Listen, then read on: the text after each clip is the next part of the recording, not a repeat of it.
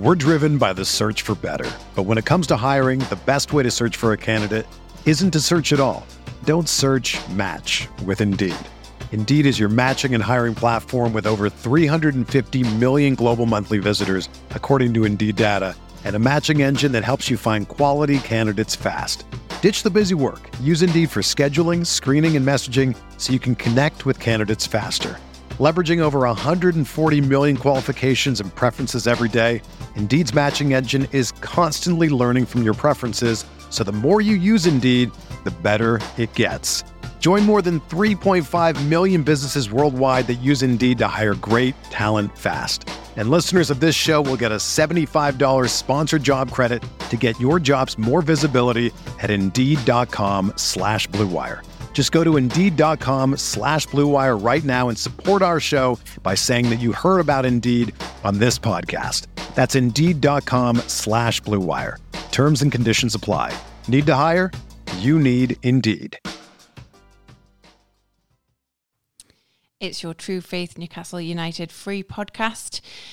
If you want to hear this podcast ad-free, you can do that on our Patreon platform. It's £6.60 a month. You are more than welcome to come over there and join us. You not only get this podcast advert-free, but you get about 40 to 50 extra podcasts a month on all kinds of stuff in the world of Newcastle United. So please do consider joining us over there. And I also have a quick message for you from footballprizes.co.uk, who have a Alan Shearer signed and custom framed Newcastle United shirt up for grabs as a competition this week. That competition closes on Friday night, so do grab yourself a ticket before then. Okay, we'll get into it. My name is Charlotte Robson. I'm joined tonight by Mick Martin and Adam Widrington to discuss the Amanda Staveley interview that was in The Athletic, came out in The Athletic last week. It was last week now. Yeah, Friday. The days melt into one. We are going to use that interview as a jump-off point this evening to talk to you about just how big do we think Newcastle United can be. So with no further ado, I will start us off. So, Mick, I'll come to you first. How should we react to very bold words in this interview from clearly very bold owners? There's a few choice quotes I'll pull out, but let's get your gut reaction to the interview first. It's very positive, isn't it? So who wouldn't want the people who are leading their football club to speak in those terms? It's what I've waited for all of my life. So here we are. We've got bold ambition. It's great. Some people will say, "Oh, they're over-promising, etc." But I don't agree with that. I think it's set the bar really, really high, and it captures everyone's imagination. And you know, it's Newcastle fans that are going to be listening to that. But for me, the message goes right round the world as well. So it's for players, it's for players' agents. It's a big statement. We're Newcastle United and we're coming. Yeah, I hadn't really considered as well that, like, I mean, my mind is so insular at the moment about Newcastle United. I just bathe in Newcastle United news that, of course, it goes around the world. Lots of people are going to read that interview. Lots of people are going to think, that's very exciting. There's something going on there. Adam, what did you think? I also think we're reading these words at the right time as well, where we are absolutely riding the crest of a wave at a time where the club feels more united than it has in at least a decade, probably beyond as well. The feel-good factor on the club, the fact that the performances have turned into points and that survival is looking pretty feasible now, So, to hear our owners come out and, again, reiterate their support for Eddie, and to reiterate their objectives and ambitions for the next few years, all I want to do is drink that in. It's amazing to read. It's refreshing to see people, the people who are running this club being so open, telling us what they plan to do. Mick's right. It's also a signal to other clubs to say, because if our owners don't have the conviction of what they're saying right now, how the hell are they going to convince anybody in summer to come and join the project? They have to believe it themselves. So the boldness, it excites me, and it just kind of lifts us. It makes us dream now. The fact that we're in a much better position in the league, we can look ahead to summer, and it's going to be some window. It's going to be historic. Yeah, it is all very exciting, isn't it? You mentioned there about Eddie Howe and their backing of Eddie Howe, and that is one of the main things that came out of this article that I'm interested in how you both feel. I think it was Murdad who said, I would love Eddie Howe to be the next Sir Alex Ferguson. Is that how you see him, Mick? Is that what you'd like to see? I mean, when he came in, the job was, let's just stay in the Premier League. But as we've seen over the past few months, every single player on that pitch is getting better. The cohesion, the smiles on faces. There's so much positivity around the club, and I think a large part of that is attributed to him. Do you think this is a realistic aim, this sort of Sir Alex Ferguson type? Well, I think we would love it if he was as successful as Alex Ferguson. And I think it speaks to something that's been going around in football, which is Eddie Howe's just the kind of the lad that's going to do the groundwork, and then will at some point in the next 2 years leave, and then they'll get one of these stellar managers, a Pep Guardiola or a Jurgen Klopp, etc. So I think it maybe is dealing with that kind of assertion that's been out there, and they want to nail that, because I think it is speaking to players that they're going to be after and their agents, which is, Eddie Howe is doing a great job at Newcastle right now, and has done, since for the last few months when we're unbeaten and things are running upturn, etc. But largely across Europe, he's unknown. He was the guy that managed Bournemouth, did a great job there and got them up, etc. But, if you're talking to kind of Champions League caliber players, they'll be wondering who he is and all of that kind of thing. So I do think they're trying to kind of take that homespun kind of element off him and talking him up and saying he's our man, and we're right behind him, because some people might think he is the second prize because they were after Emery, weren't they? So that and they were publicly knocked back with that. But I think they were very careful to say that Yasser Al-Rumayyan, that's massively bad pronunciation, but it's a good go. He's Yasser from now on, and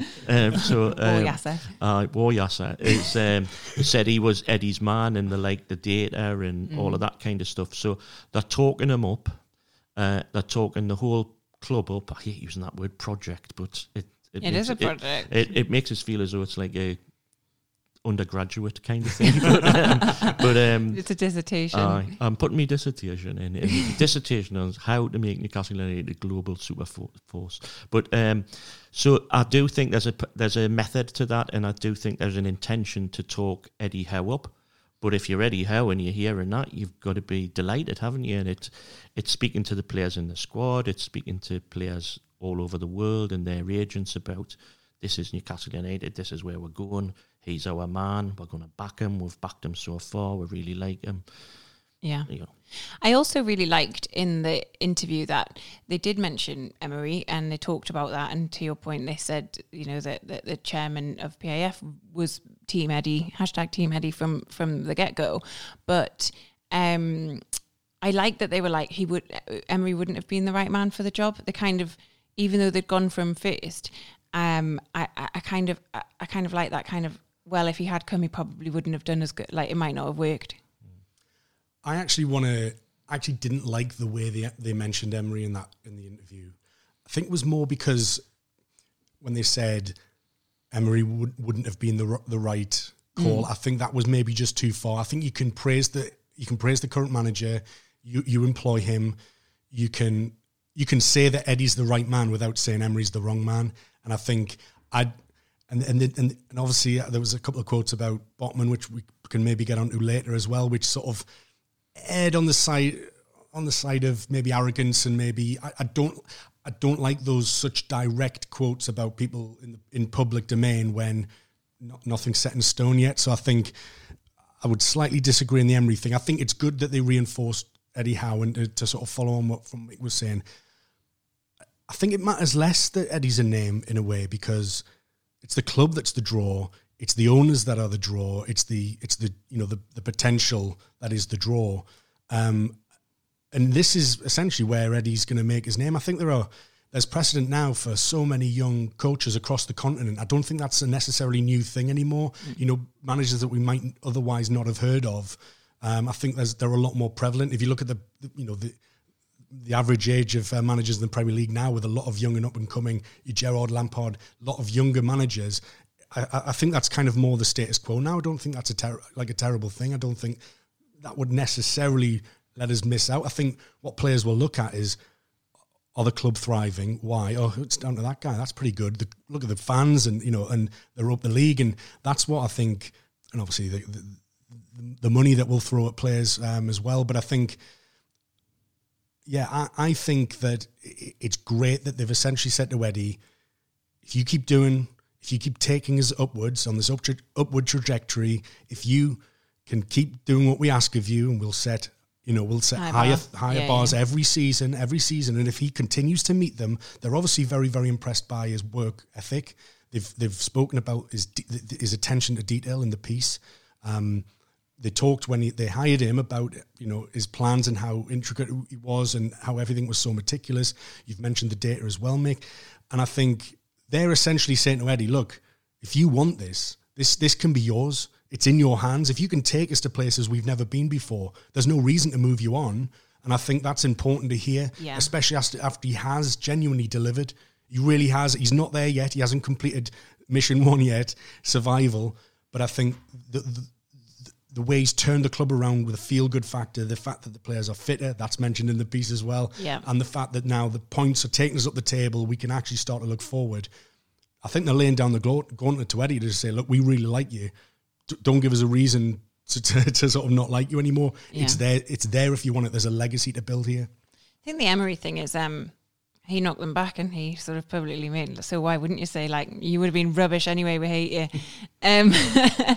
I think so. I think it's a bit of everything that you both just said there, isn't it? It's a global sort of look at what we're doing, the rest of the world, look at what we've got here, and we believe this manager is the manager, and there's so much to come. So you should come and join us. Get in the car, like.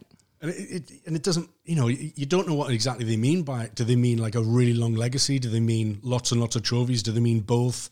Let's have both. I think both. Yeah, because you don't know exactly, because sometimes those quotes, their interpretation of that could be something different from us. But I think, yes, I would suggest somebody who can be there a while and deliver success. And I think what you've said there, Mick, about this sort of setting intention into Europe, into the rest of the world, it ties into another sort of bold claim from them that there's no reason why Newcastle in the next 5 years should not be a Man City or a Man United or a Liverpool or a Chelsea. Those are the clubs that young players, especially international young players, know from the UK, from England, English football. And so they're saying we're in a league with them. I think, is that, do you agree? Yeah, I do. Because they do set the bar. They're the most successful clubs in the country and in Europe for the last few years, haven't they been? So, yes, I think putting our club's name in that frame amongst those might sound daft to some, given how barren we've been in terms of winning trophies or even competing. But it sets down the marker, and it's about positioning the club amongst other clubs where we think we should be. And, I've always been of the opinion that is where Newcastle United should be. I've never accepted that we're also Rans. I've always believed that the club should be in that spot. And if I can go off meandering down memory lane, I remember coming in pissed when I was a young lad and speaking to my dad after I'd been to trips to Old Trafford and Anfield, etc., and saying, they're marvellous clubs. And my old man getting angry, saying, those clubs are no bigger than Newcastle, son. He's instilled it in you. Absolutely. They're no bigger than Newcastle. Newcastle are bigger than them. They've just been well run. Yeah. And that is the difference. Mm-hmm. That is the absolute difference. Newcastle United has never, ever been well run. Even in the days of Hall and Shepherd, can pull that apart. And they underachieved, really, in that period, given the money that was available to them, etc. So they've got to be well run, and they've got to have investment, and then they'll go on from that, and they'll be an absolutely mega club. Yeah, well, that takes us nicely into part 2. But before we get there, we have a couple of messages from our sponsors. If you don't want to hear them, you know what to do. Join us on Patreon for £6.60 a month. We'll be back in 1 second. We're driven by the search for better. But when it comes to hiring, the best way to search for a candidate isn't to search at all. Don't search, match with Indeed. Indeed is your matching and hiring platform with over 350 million global monthly visitors, according to Indeed data, and a matching engine that helps you find quality candidates fast. Ditch the busy work. Use Indeed for scheduling, screening, and messaging so you can connect with candidates faster. Leveraging over 140 million qualifications and preferences every day, Indeed's matching engine is constantly learning from your preferences, so the more you use Indeed, the better it gets. Join more than 3.5 million businesses worldwide that use Indeed to hire great talent fast. And listeners of this show will get a $75 sponsored job credit to get your jobs more visibility at Indeed.com/Blue Wire. Just go to Indeed.com/Blue Wire right now and support our show by saying that you heard about Indeed on this podcast. That's Indeed.com/Blue Wire. Terms and conditions apply. Need to hire? You need Indeed. Hey, it's Kaylee Cuoco for Priceline. Ready to go to your happy place for a happy price? Well, why didn't you say so? Just download the Priceline app right now and save up to 60% on hotels. So whether it's Cousin Kevin's Kazoo Concert in Kansas City, go Kevin, or Becky's Bachelorette Bash in Bermuda, you never have to miss a trip ever again. So download the Priceline app today. Your savings are waiting. Go to your happy place for a happy price. Go to your happy price, Priceline. It's part 2 of the True Faith Newcastle United podcast. We are analysing the Amanda Staveley and Mehrdad Ghodoussi interview that came out in The Athletic last week. Really sort of, Mick, there you were talking about how big Newcastle can be. And that is the main question I have for this next segment. Is it stupid? Is it getting ahead of ourselves? Is it just daft to start thinking or talking about Newcastle United being a Chelsea, a Man U, a Liverpool, etc., to use Mehrdad Ghodoussi's words, when we are still, yes, we're on the ascent, but we are still in a relegation battle. There's only about 4 points between us and 18th. So do you think we just need to calm ourselves down and walk before we can run? Or never calm yourself down. So I'm going a little bit Oscar Wilde. We're all in the gutter, but some of us are looking at the stars, and I think that's where we are at the minute. But no, I do think we're a massive football club. Look, we get crowds of 52,000 when we're third bottom of the league and in the Championship, etc. And where I sit in the Gallagher West at the Villa game, I was just having a look around, and there's not an empty seat in the place, and the corporate sections, the boxes, they're absolutely rammed. Yeah. And mates of mine are texting us, can you get us a ticket? Blah, blah, blah. And I've never had, you couldn't give them away. Yeah. Well, he literally had to give away 10,000. Well, he did. Yeah. But, if you couldn't make it, you'd ring somebody to say, fancy a ticket? No, not really. Yeah. And so the thing had died. So this kind of thing, Club of the North, I'm a fervent believer that Newcastle United should be the club that people support from the Tweed to the Tees. And I couldn't give a shit about any other clubs in between. So, we need to hoover that support up and become the club that young kids want to support when they grow up, because we'll have the heroes playing for them. We'll capture the imagination. So we're getting 52,000 now from the region. We know easily we could add another 8,000 probably at the next home game, couldn't we? Yeah. So you could take that. So 60, 65, and then there's part of me thinks, why can't we have the biggest stadium in England? Well, but then you get... What would that be? How many? Well, that would be about 75 over yeah. past Man United, but that's probably getting ahead of ourselves at that point. And so there is a line. There is only a timeline. Okay. So only milestones on the road to having a 200,000 seater stadium. Oh my God. So that was a joke, listeners. But I don't see any reason why we shouldn't get up past 60,000 in the next few years if they put their mind to it. But then there's the question, the St James's Park question, and a lot of people welcomed that statement that Mehrdad made. I've got mixed feelings about it, because I want as many people, particularly Geordies, to see the team in this, what we hope is going to be a golden period, and I don't want anyone locked out. And if that means moving stadiums, I think I'd listen to that, but that's I'm only one voice. It's a big conversation, yeah. Well, let's talk about the statement and the club the ground statement in a minute. But Adam, let's just track back ever so slightly. What do you What do you think? Do you think we're getting ahead of ourselves, or how big do you think we could be? I think we can be huge. I think the time frame is it is ambitious. Of course it is. And if you think we're starting off from a much lower part of the league, our squad, the amount of rebuilding and turnover required to even get us into the top 8 is going to be significant. But look, I just think specifics like this don't matter at this point. Like, I think we can kind of almost afford to have those vague objectives, or just like throwing something out like, yeah, let's try and be them in 5 years. Like, it's probably not going to happen. But what it does tell us is we're going to spend a hell of a lot of money to try and get there.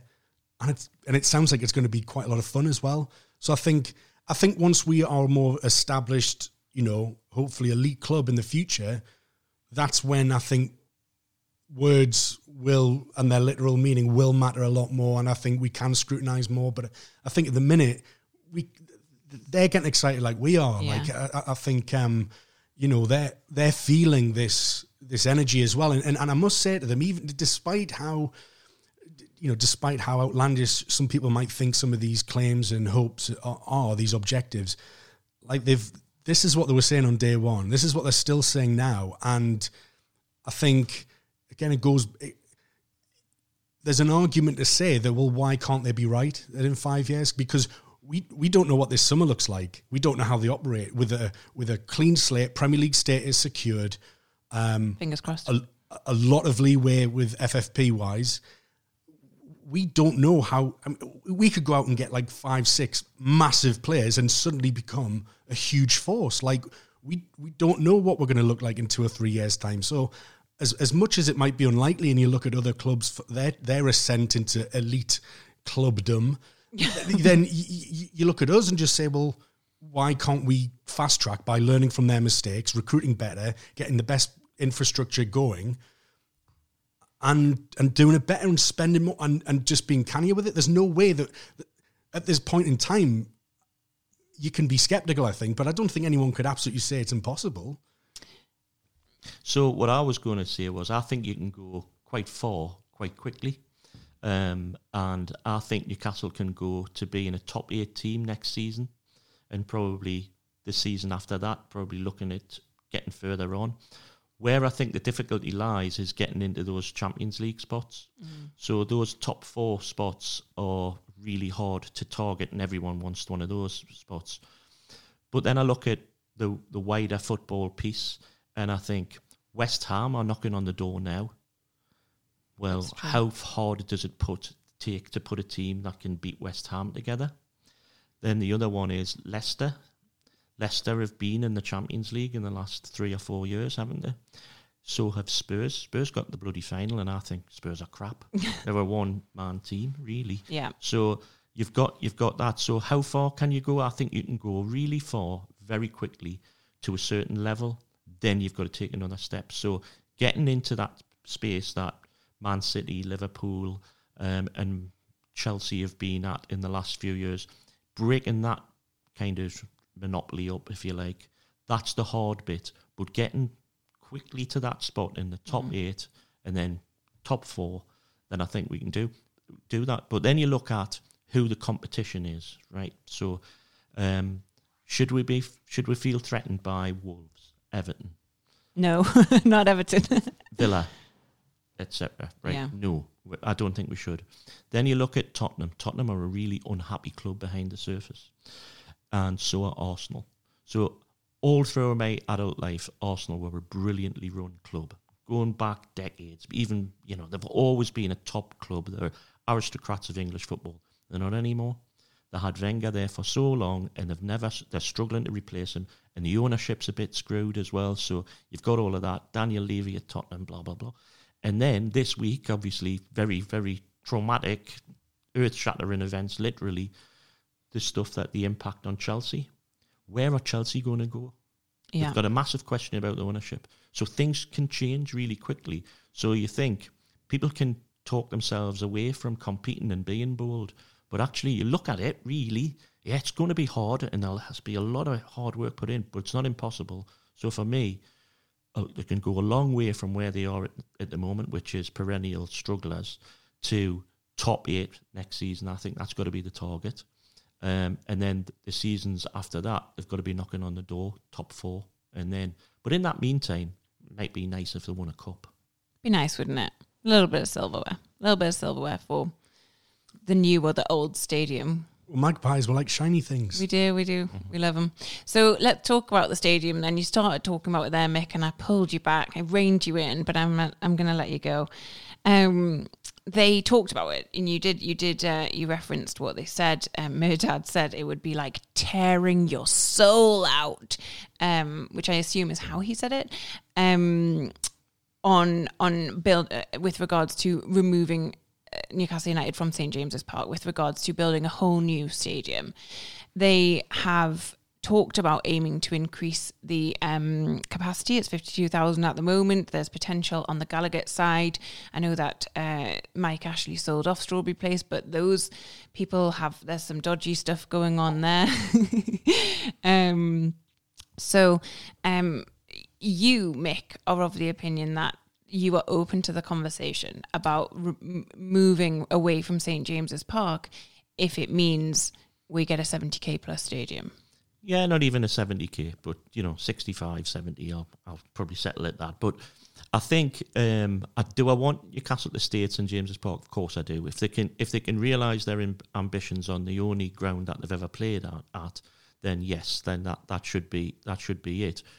And then it's could they move? It depends. So if the club remain near to the city centre, so for example, if they were going to build on Castle Leazes for argument's sake, or which they tried to do 20 odd year ago, or they were to build on a site like the Metro Arena, or even up Barrack Road where the BBC is, and just bought all those kind of low level buildings and flattened them and built the stadium there, then I'd probably be happy about that. I'd be okay with that, as long as they can get lots of people in to watch the team.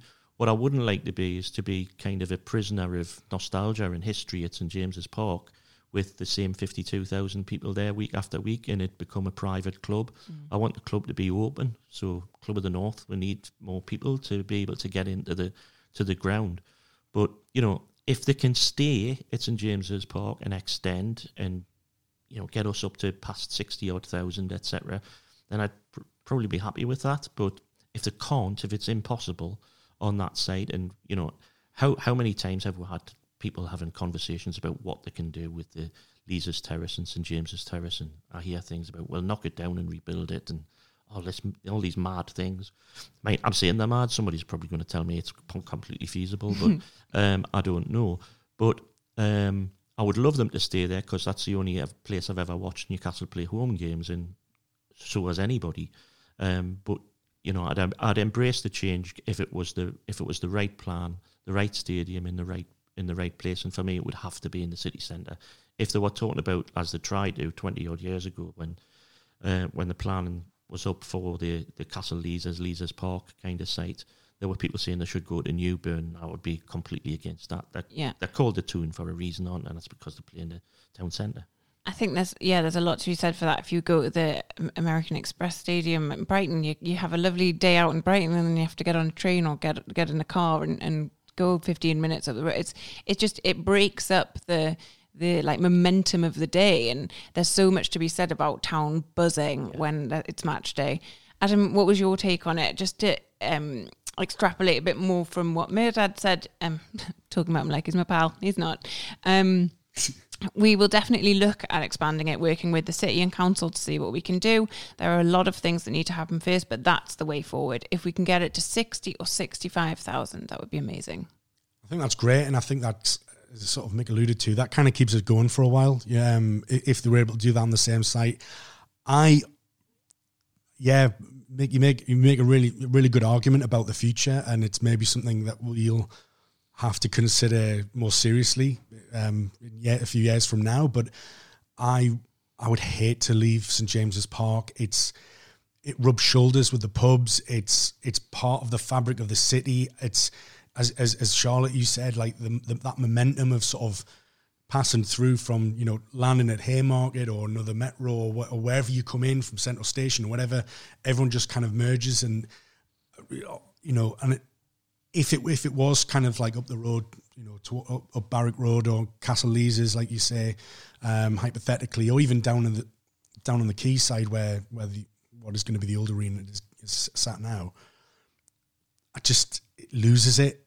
It wouldn't be this. I know that routines can change, but I just think it would be completely different. It would be a completely different experience. It would be a completely different vibe going to, a Stadium City, like, just outside the perimeters of the actual town centre. So I'm very conflicted about this. Like, Mick's right. It's we have to kind of consider that this is probably going to be a possibility, but I think to bring it back to the article, what Mehrdad's saying, they're going about it the right way. They're doing it in the right order. That the fact that he understands how much that stadium means to this club. It is the club. It's the HQ of the club. That's where everyone goes to. That's a club without that HQ is it's a concept. It's almost theoretical. It's like he understands that. He talked about it being the soul being ripped. For what I forget the very dramatic language. It would be like tearing your soul out. Yeah, and I think hopefully they can be able to stand by a comment like that, because it's quite a big comment as it is, and I hope it almost sort of says, look, we won't move unless we absolutely have to. So again, that's what I glean from it, but it's sort of aggressive language that's protective of what we have at the minute, and as after Mike Ashley dabbled with renaming the stadium and just kind of attempted to bastardize the club, the fact that these owners want to protect what we have and enhance it as it is and keep it as authentic as possible, yeah, that's music to my ears. It's really, really good to hear. So I've got a question for both of you.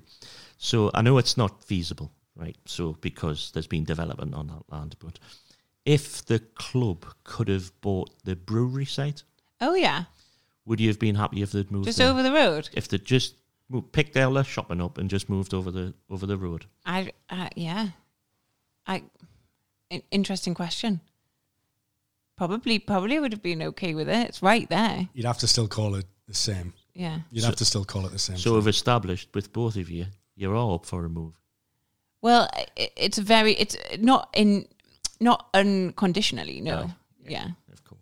Yeah. Yeah, I'm probably with Charlotte there. There are caveats. I think the fact that it's like within a stone's throw from the current stadium location, that's probably the biggest part of it for me. It gives us what we want, which is a city centre stadium. Yeah. And it's still in the geographical sort of like Gallagher, isn't it? Yeah, it's on Gallagher, right? It's right there. And so for the sort of you didn't want to be a prisoner of nostalgia or whatever, for those people, I think that would take that box. But it's a moot point because it's now student flats. And it's not going to happen. No. Sadly, no. It's just big, tall, ugly mirrored buildings now. All right. So, Adam, you talked there about how St. James's Park is the HQ. It is the club. Another element, though, I would contend is of the club is the training ground, right? It's where they go all week and then they perform for us on a Saturday, if you will. They've only just recently started doing that, but in theory, I think it's a training ground in that it is a ground that they go to train in. But in terms of how Premier League clubs consider a training ground, it's a wasteland. long way from it. Yeah, absolutely. It's a wasteland. So they talked about that in the article, and I think that is really important. A lot of people, when you start thinking about attracting talent, yes, it's Eddie Howe, yes, it's the project, the dissertation, the stadium expansion, all of that stuff, but it's also what facilities have you got? Are you state of the art? Am I going to get the absolute best training? Am I going to get the absolute best rehabilitation? At the moment, the answer is no. Like, truthfully, no. It's not that good. It's what's the word I want? Like, it's the scraps, isn't it? It's not. So they've talked about it. They've said, I think again, it was Mehrdad Gadusi saying it would probably take 3 years, maybe a bit more. They're looking for another space for it. They're not just looking at sort of trying to improve what they've got. They're looking for a whole new space, build something new. Do you think, Mick, that's going to hold Newcastle back? Sort of when we're talking about the whole package, about attracting other players, for example, is that going to hold us back waiting and spending that 3 years building that out? It didn't stop us signing Bruno Guimaraes, did it? So, he's a good signing. It doesn't look like it's going to stop us signing Sven Botman. But I think eventually it's not the kind of, it's like the Lee Charnley thing. No player has turned us down because of the training facility. It's about what you achieve with the training facilities. So, we've all seen those mad photos of professional footballers on 50, 60, 70 grand a week getting into wheelie bins for ice baths and stuff like that. And, that's just mental. And I don't think the training facilities are terrible. It's a while since I've been to them, but it's a bit like a David Lloyd gym, if you like. So it's nice. If you went there, you'd think it was nice, but it's just not competing with the Melwoods at Liverpool and elsewhere. So they do need to spend big on it, because that is the HQ. That's where players kind of associate the club more than the stadium, probably, because they spend more time there. So it's kind of, they're looking for locations, aren't they? I don't think that should be a massive problem. Yeah. They did look at Gosforth Racecourse, didn't they? And that's handily owned by the Rubens. So I wonder what the attraction is there. So, and then they've looked at the Woolsington Hall Farm site as well, which was mooted years ago. I'm talking nearly 30 years ago, when John Hall got his hands on the club. And then that never moved forward because they were doing daft things like buying rugby and basketball teams. So that looks like it could be the favourite. So, if it is a good site, and they all live up in Darrishall, Ponteland, don't they? So, it's just round the corner, not far from the airport. Ideal, really, location. But what do I know? They've got to get the plans right and get sorted on it. But I think if I was the right type of professional footballer, I would be looking at, firstly, are they paying us top dollar? Yeah. Secondly, what's the manager like? Is he a good guy? Is he going to help me with my career? And then thirdly, it's like kind of, what's the club like? So what's it like playing in the ground?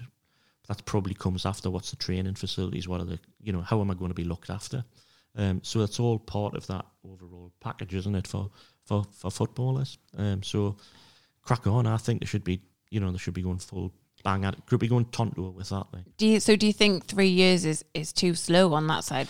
So I wasn't sure what they meant by the 3 years. Was it 3 years to find a site, or was it 3 years to get it built? I think it was 3 years to get it all done. Right. That's how I read it. I don't know.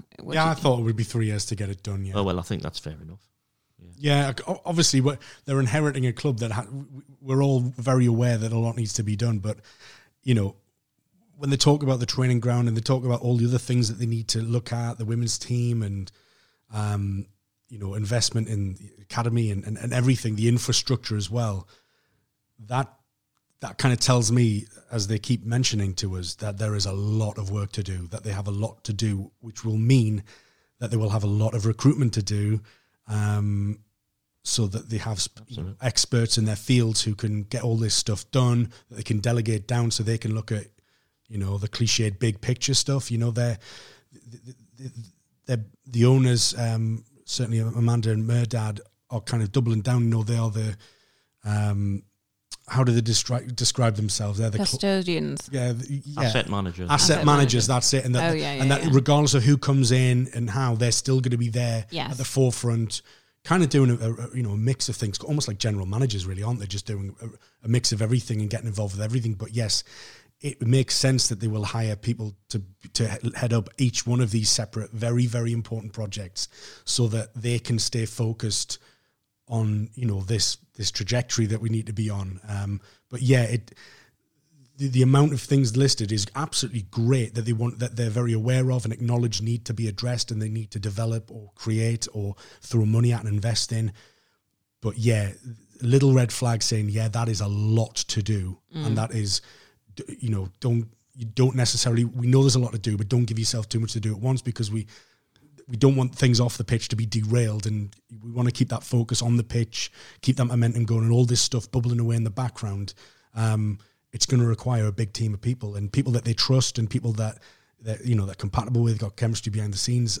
We're used to a skeleton staff at the club as well, so it'd be nice to actually be an employer in the city and living wage employer. Yeah, exactly, and that's an important point as well. But yeah, there's a lot to get through, and we just don't want their progress to be hampered by such, a lot of overwhelming to-do lists. I will say, though, that I agree, but I do see there are massive encouragement. Dan Ashworth is going to come in. That hopefully will free up some of their time to do stuff. They're going to get the CEO in. That's going to free up some of their time. They're going to be running the show, but hopefully, people will be they won't be in the weeds in the way that they are now. So I am encouraged by that. I did particularly like that Mehrdad, while they were all in Saudi Arabia, was putting new carpets and painting the current training ground, like just try to make it a bit nicer. Some scatter cushions in the breakout. But I mean, training ground is important, isn't it? Like even to the extent of the players where they weren't having lunch together before, and having a space to do that, having like that sort of communal space, not having Sky Sports News on the tellies, having schedules for the day on the TV screens there and things like that to focus the mind and to make them all sort of buy into this stuff. Those little things are helping, but I do think it's enormously important that we upgrade quite quickly. I don't know if there's any truth in the fact of the players having to find it where the training ground was on the sat nav, because it didn't look like they'd been there much prior to Eddie Howe getting it. Training what? We've got one. Amazing. No, I do. I think that I think 3 years all in, we'll manage. Like you said, Mick, there's those three components there that people are going to be looking at when they're thinking about joining Newcastle United as a player, and we're ticking many of the boxes, 2.5 of the boxes, aren't we? It's marginal gains, isn't it, from from what you get from different facilities. So, Eddie Howe's a student of the game, isn't he? And so is Dan Ashworth. A great CV he's got. But I think Ashworth, when he comes, and they need to kind of get over that hump in the road with Brighton about compensation for him, so he can crack on. I think that's going to be his number one job in the next 3 years. His job might not even be getting involved in the recruitment of the players. That might be the chief exec, and they seem to want to do that as a committee. Yes, they said that in the article. Which makes sense, doesn't it? So it's kind of the finance and the type of player they want, and I'm really, really pleased that they're looking very closely at character, because we've seen some arseholes in the past, haven't we? So, we need to avoid that. And then, very good friend of mine is an Everton supporter, and he just throws his head in his hands about the amount of money that they've thrown at Everton and failed, because they've just, they've had the wrong manager with the wrong players, and then that manager's left. He's brought a few new players, and they're just a mess. They don't mesh. They're just a kind of a jumble sale of very expensive players. So we've got to get that recruitment right. That's where, having the money behind you is just part of it. Sunderland had Ellis Short, who was a billionaire, but he didn't know his arse from his elbow, so he wasted 200 million quid of his own money, trying not to laugh at the back. But and they are where they are as a result of ridiculous recruitment, and a revolving door of managers. That's what we've got to avoid, and that's why I'm so gratified to hear them thinking in the long term and building up Eddie Howe and getting the right people in to make the right decisions and process and all of that kind of stuff. It's just oozes professionalism to me. Yeah, and I think, Mick, where you mentioned there about character and how important that is to them, I think that speaks a lot about them and who they are. And they are humans, and they're present, and they're engaged, and they communicate, and they're open, and they're honest, and these are traits we haven't been used to in an owner for a long time. Yeah, do you know what I mean? It's. I think the idea that they want the right people in. I think the fact that Eddie Howe is inherently a good guy. I think that matters. That stuff matters. And even when past couple of managers were here, we have had quite a decent group of players. Yeah. We've had a good core of players. There's been very few bad apples, very few really. And I think that's quite a good basis for them to start at, that they can kind of then grow and develop. But yeah, it's just very refreshing to have owners coming out saying this stuff. Yes, saying stuff that we want to hear, but they've shown us what that they've kind of backed up their words before. They've shown that they've put faith in Eddie Howe, and then that's reaping benefits. So, you know, who wait to say that they can't achieve any of the things that they want to achieve? Let's enjoy riding the crest of a wave. Let's be positive. Let's get behind them and just get excited by you know, the plans that they have for the future of the football club. They could not have signed a better character than Kieran Trippier, the first player that they brought into the club. Bang on, mate. Yeah. You know, Captain. and then you look at Big Dan Byrne, the Cannavaro. You know, he seems like a good lad, doesn't he? And I like the look of Target as well. I cannot work out why they've got rid of him and brought that Dinier in from Everton. He by all accounts, he's a bit of a dick. So, you know, so it's kind of, for me, that's, you know, I don't know anything about Bruno Guimaraes, to be honest. He looked good, mind. He's always busy on the ball at 25 minutes.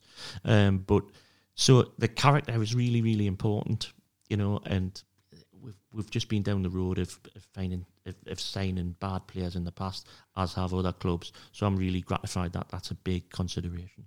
Agreed. And I think some people, I think there's been a little bit of criticism, and I will leave it there because I'm mindful of the time, but been a little bit of criticism. This is too bold. They're saying things that they're over promising when will they under deliver, blah, blah, blah.